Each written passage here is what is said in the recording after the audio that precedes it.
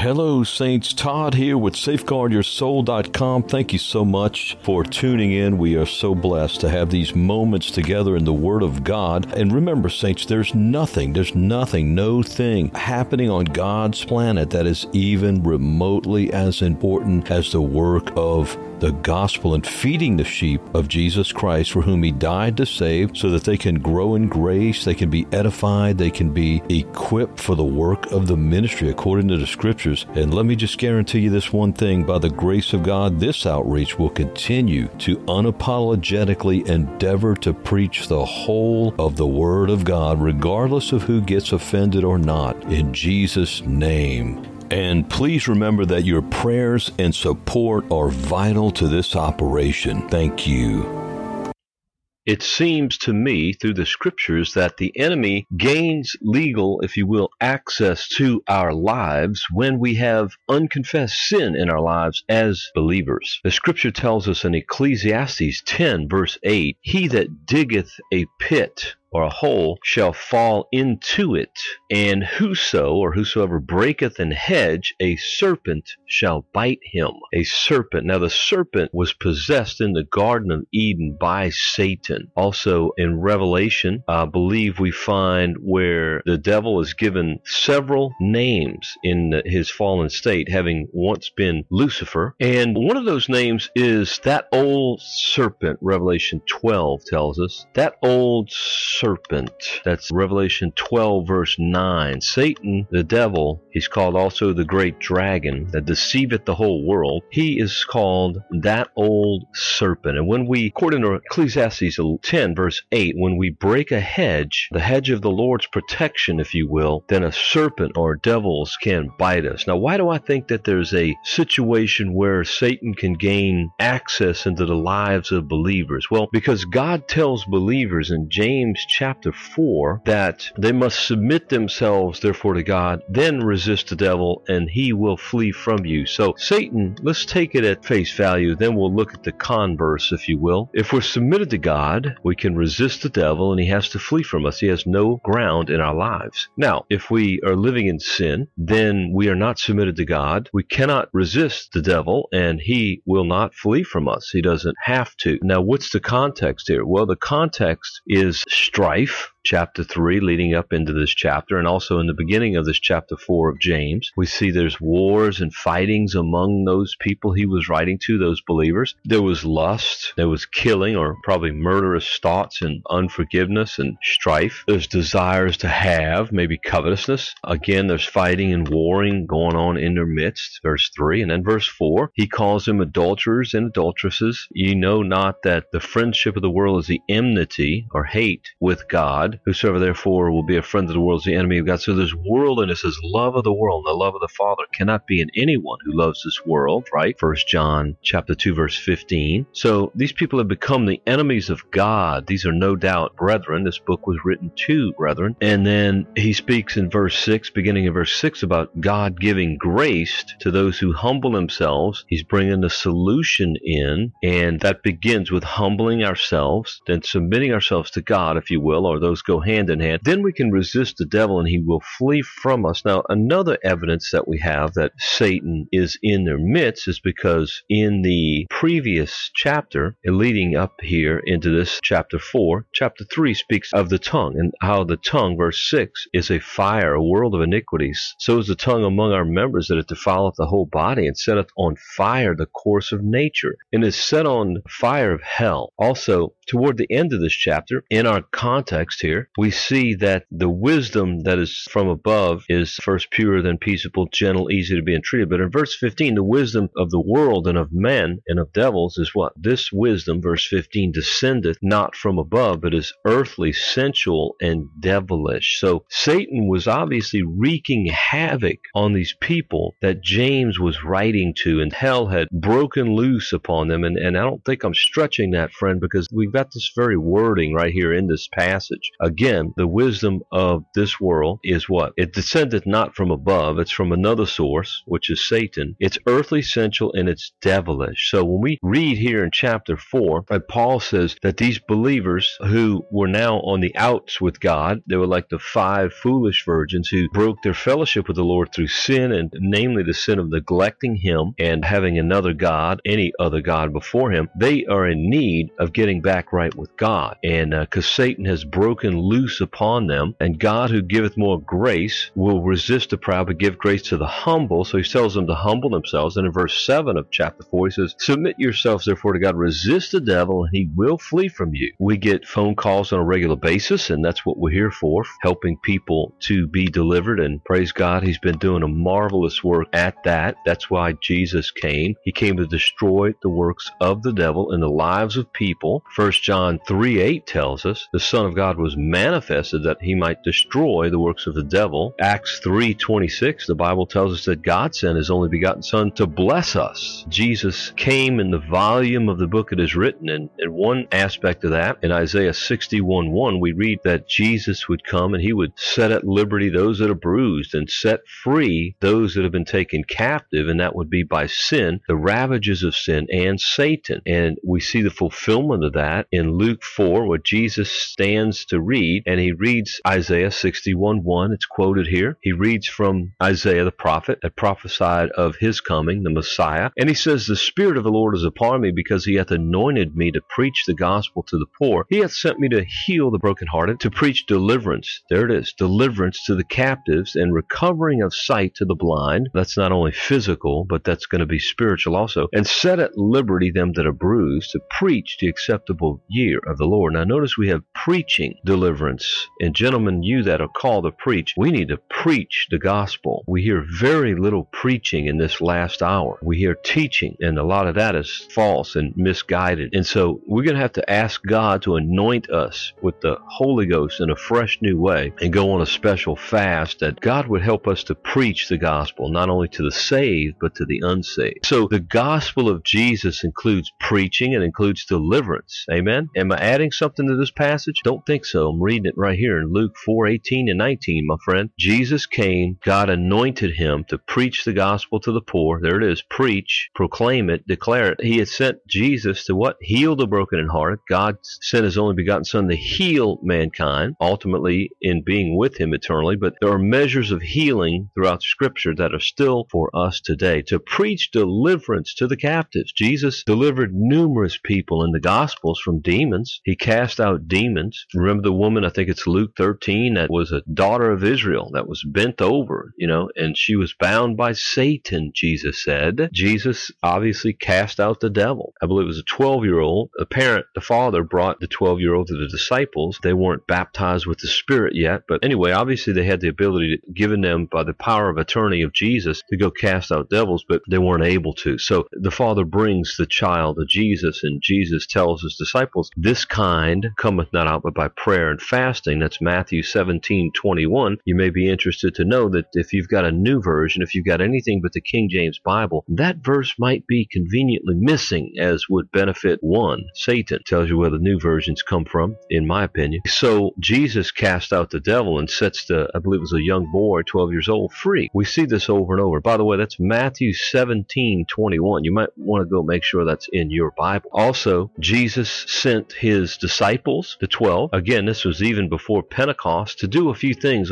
in his name. He says in Matthew 10:1, and when he had called unto him his 12 disciples, he gave them power against unclean spirits to cast them out and heal all manner of sickness and all manner of disease. Now, what did he send them for to do? He sent his 12 forth to, and gave them power against unclean spirits. In other words, then he says to cast them out. There it is. And to heal all manner of sickness and all manner of disease. And so we pray for those things, and if we're walking in the Spirit, God's going to do a work. And somebody says, well, what if it doesn't happen? Well, what if it does happen, first of all? Second of all, your part is simply to go out in the power and the name above all names, Jesus Christ, and do what God called you to do, to deliver the gospel message, and also to cast out devils so men can be made free. Amen. There's far too little of that, folks. When we live in the day and an hour when the Bible says Satan has come down with great wrath, knowing that his time is short. Now, right after this, we see in verse 7 of Matthew 10, and as ye go, Jesus tells them as he's commissioning them, preach, saying, the kingdom of heaven is at hand. Heal the sick, cleanse the lepers, raise the dead. He says it again. Here it is. Cast out devils. Freely you have received, freely give. So whatever we have to give, we have freely received of the Lord. Amen. And if we haven't received it, then we won't have it to give. And perhaps that's the problem. You see, the unbelief in us. This kind of unbelief and devil cometh not out but by prayer and fasting, Jesus said, Matthew 17:21. And when you've done all you can do to stand, just stand and leave it in the hands of God. But to be in a place with God, that you're pure in heart and your garments are continually being washed white as snow by the blood of a lamb, as you walk in the Spirit. And if you do happen to commit a sin, that you confess it and you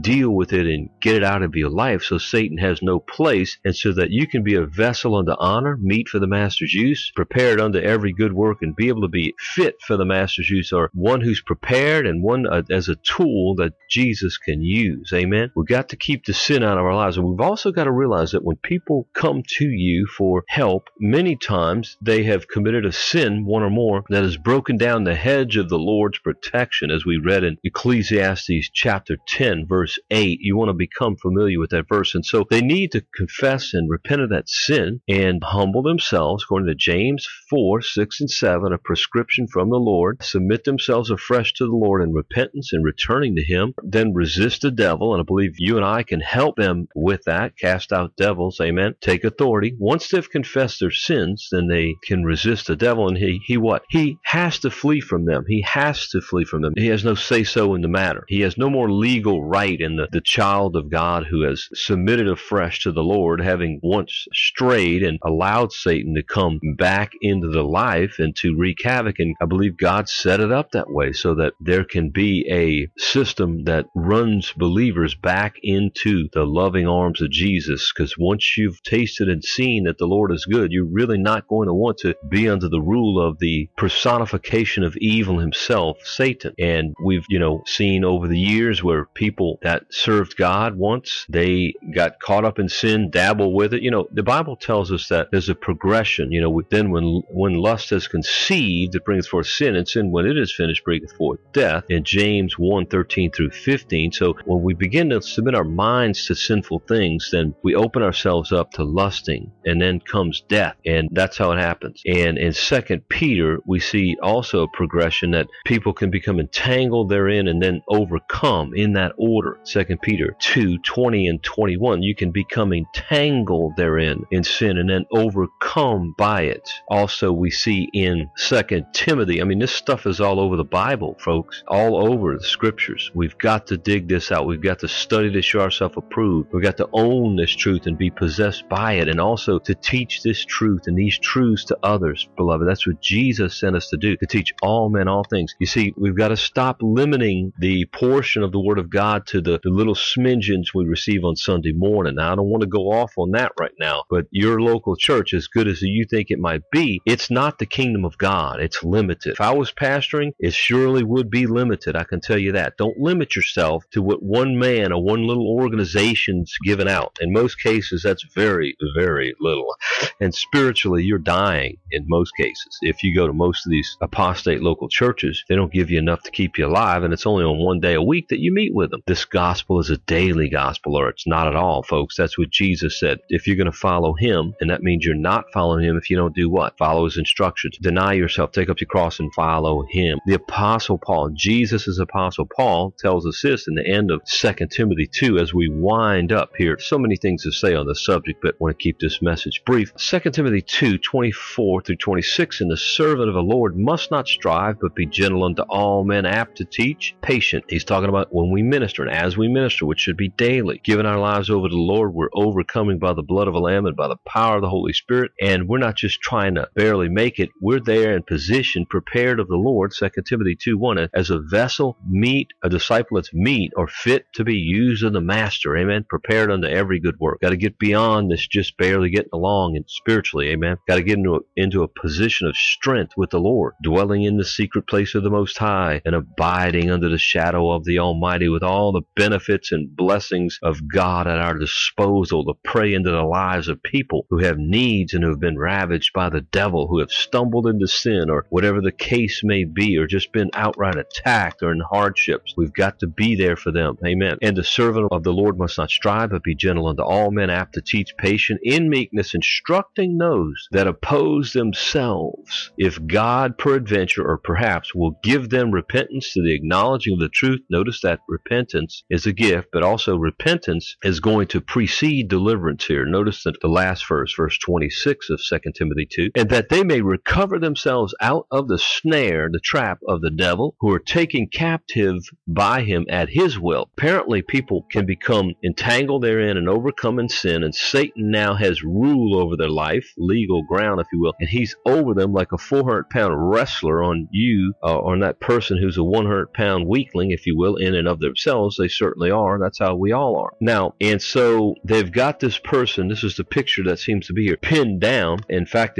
they are taken captive by him at his will, and we know his will is nothing but to steal, kill, and destroy, right? Of course. So he has no mercy. He is going to ravage and destroy their lives. So you and I in meekness have to be there to receive the phone call or to pray for the people and to be available to them in ministry. Those that oppose themselves, they're in such a place of entanglement and subversion of spirit sometimes that they oppose themselves. If God peradventure will give them repentance, see, repentance has to precede this deliverance to the acknowledging of the truth. In other words, the acknowledging of the truth that they've sinned against God, that's opened the door, that's broken the hedge. Satan has come in through that inroad, and then we see that so that they may be recover themselves out of the snare of who? The devil, who are taken captive by him at his will. So when people repent, then God, and return to the Lord, then they can submit themselves to God, resist the devil. They submit themselves to God in humility and repentance. Then they can resist the devil and he will flee from them. I have a long-time friend who travels the world casting out devils, and so I discussed with him and further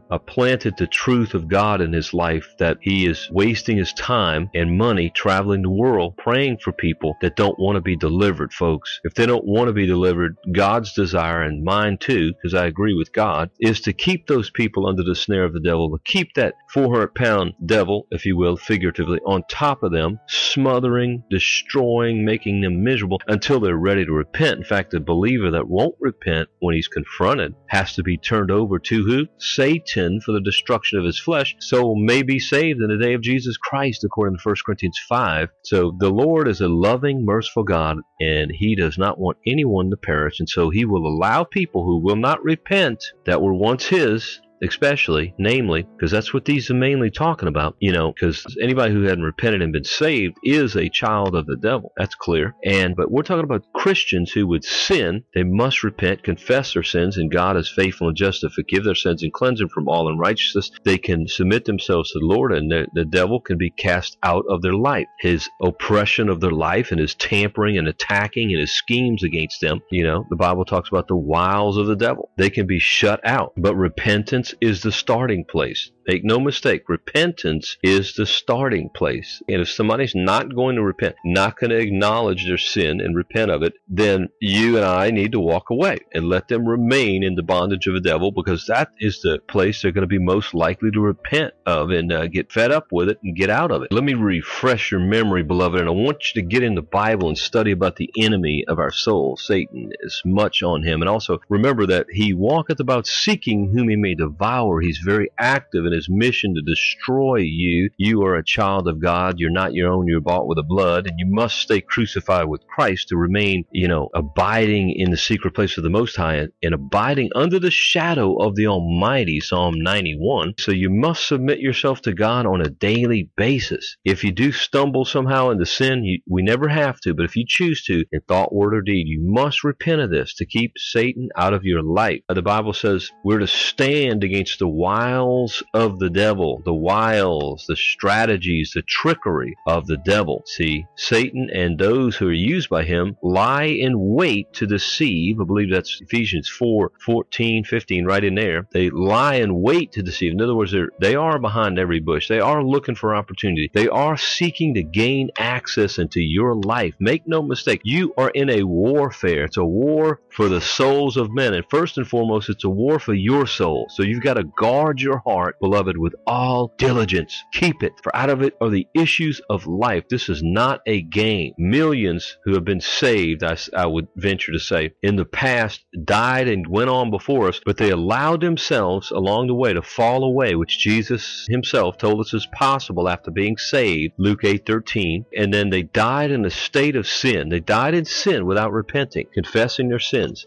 somehow believing that everything was all right, or maybe they fell away and wanted to fall away or whatever. But I would think that most of them in that case think that they're saved because they've been told they're once saved, always saved. Basically, they have no personal responsibility and everything's all right no matter what they do, which is ridiculous. Lots to talk about here, friend. Let's finish here with something that I think is very important here. Once we get delivered, and let me tell you, you got to keep yourself delivered. Don't be embarrassed, if you've got to confess a sin and you've been saved for 45 years or whatever. That doesn't matter. You got to get the devil out of your life. Just find a good brother if you're a brother, or a good, solid, loving disciple if you're a brother, or a sister. Find another sister or a couple that you can pray with if that's what you need to do. I really think we can get to the place where we don't even wait to confess it to somebody else. We just confess our sin before God. That's what really matters, because against thee and thee only have I sinned, David said, Psalm 51. And just denounce sin after we repent of it, return to the Lord, acknowledge it before him, and just tell Satan to get out of your life. Amen. Cast out devils. Get them out of your own life. Hallelujah. I neglected to say this one earlier. How God anointed Jesus of Nazareth, the Bible says, who went about doing good and healing all who were oppressed of the devil. You see, that's God's will, that all who are oppressed of the devil, if they repent, can be healed. That's why Jesus came. That's why he sent us. You see, even so send I you. I came to do these things. Now, lo, I am with you even to the end of the world. Great Commission in the end of Mark, if you've got a King James. Otherwise, the new versions also cut this portion out. And then they cast doubt on it in their little footnote that it even existed. Of course it existed. And it was in the original Greek. It's in the majority manuscripts. Satan didn't want it in there because he didn't want to be cast out. Obviously, that's got hoof prints all over it. The fact that it's been removed, because Jesus said, go ye into all the world and preach the gospel to every creature. Amen. Then he says, it's verse 15, he that believeth and is baptized shall be saved. He that believeth not shall be damned. And these signs shall follow them that believe. In my name shall they do what? They shall they cast out devils. They shall speak with new tongues. See, we're anointed and sent forth to cast out devils. They shall speak with new tongues. Well, that's what happened at Pentecost and throughout the book of Acts in the early church. People were baptized with the Holy Ghost. You see, if you're not baptized with the Holy Ghost, you're walking in your own power and you're going to be defeated. You will never accomplish or be fruitful for the Lord as he's ordained you to be. I didn't say you weren't saved, but God wants you to have what many call the second blessing, the baptism in the Spirit. Don't let anybody rob you out of it. It's a gift from God, according to the book of Acts. Hallelujah. And Jesus said, you shall receive power after that the Holy Ghost has come upon you. He's talking to his own people who were already saved. And you shall be witnesses. If you're going to be a witness and you're going to be able to fulfill the will of God, as Jesus stated here, and it had changed, and we're going to be judged by it, to be able to cast out devils, speak with new tongues in his holy name, take up serpents. If a serpent comes our way, there's the word serpent again. And isn't that interesting? We're going to be able to take them up or defeat them, if you will. The Bible, Jesus said that in Luke 10, speaking of serpents, the devil himself, verse 19, behold, I give unto you power to tread on serpents and scorpions and over all the power of the enemy, and nothing shall by any means hurt you. That's Luke 10:19. And then back over here to the Great Commission, one of the renderings of it, in the one in the book of Mark 16 at the end of the book. Jesus says you'll take up serpents. If you drink any deadly thing, it shall not hurt you. God will protect you, in other words. That's all this is saying. They shall lay hands of the sick and they shall recover. Are you baptized in the Holy Ghost, my friend? We need to be baptized with the Holy Spirit. And then it says in verse 20, and they went forth and preached everywhere, the Lord working with them and confirming the word with signs signs following. Hallelujah. All right, what I was going to say, and I want you to go study this. In Luke 12, the Bible tells us, Jesus taught us somewhere beginning in about verse 43, that when a demon spirit goes out of a person's life after they repent and the devil, they cast out the devil because they Jesus regains the seat of authority there, if you will, then that demon will return to that house or that person from whence he came out and find it empty, swept, and garnished. Empty, ESG, empty, swept, and garnished. Then goeth he and taketh with himself 7 other spirits more wicked than themselves, and they enter in and dwell there, and the last state of that man is worse than the first. Even so shall it be also unto this wicked generation. Now, one of the things that means is that if somebody gets delivered, you must get them in the Word, and as much as they're going to be obedient themselves and take personal responsibility, if you and I get delivered, whatever, we have to get in the Word of God and fill our vessel with the oil of the presence of God and the Word of God. Hallelujah. By diligent daily studying to show ourselves approved unto God, workmen that needeth not to be ashamed, rightly dividing the word of truth, so that our vessels are so full of the Lord that Satan can't get in. And instead of being empty, swept, and garnished, I've seen people get delivered, and yet they never diligently followed the Lord after that, and later they were taken over by 7 other spirits more wicked than the one that was first there. That's Matthew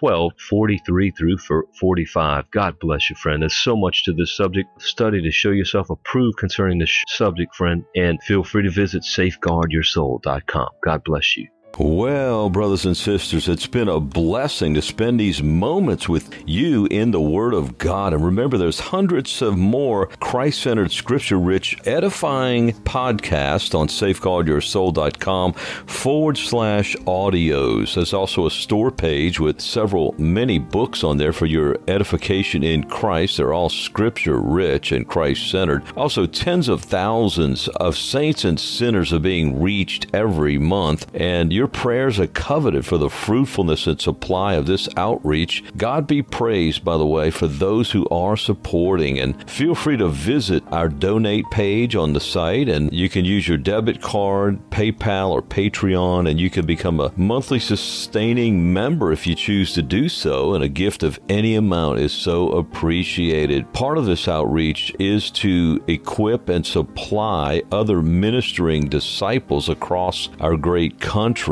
and all over the world. And may God be praised that there's fruitfulness happening among His people and through His beloved saints, as we know that the return of our Lord Jesus Christ draws nigh. And we say together in the words of Revelation 22, even so, come, Lord Jesus. Amen.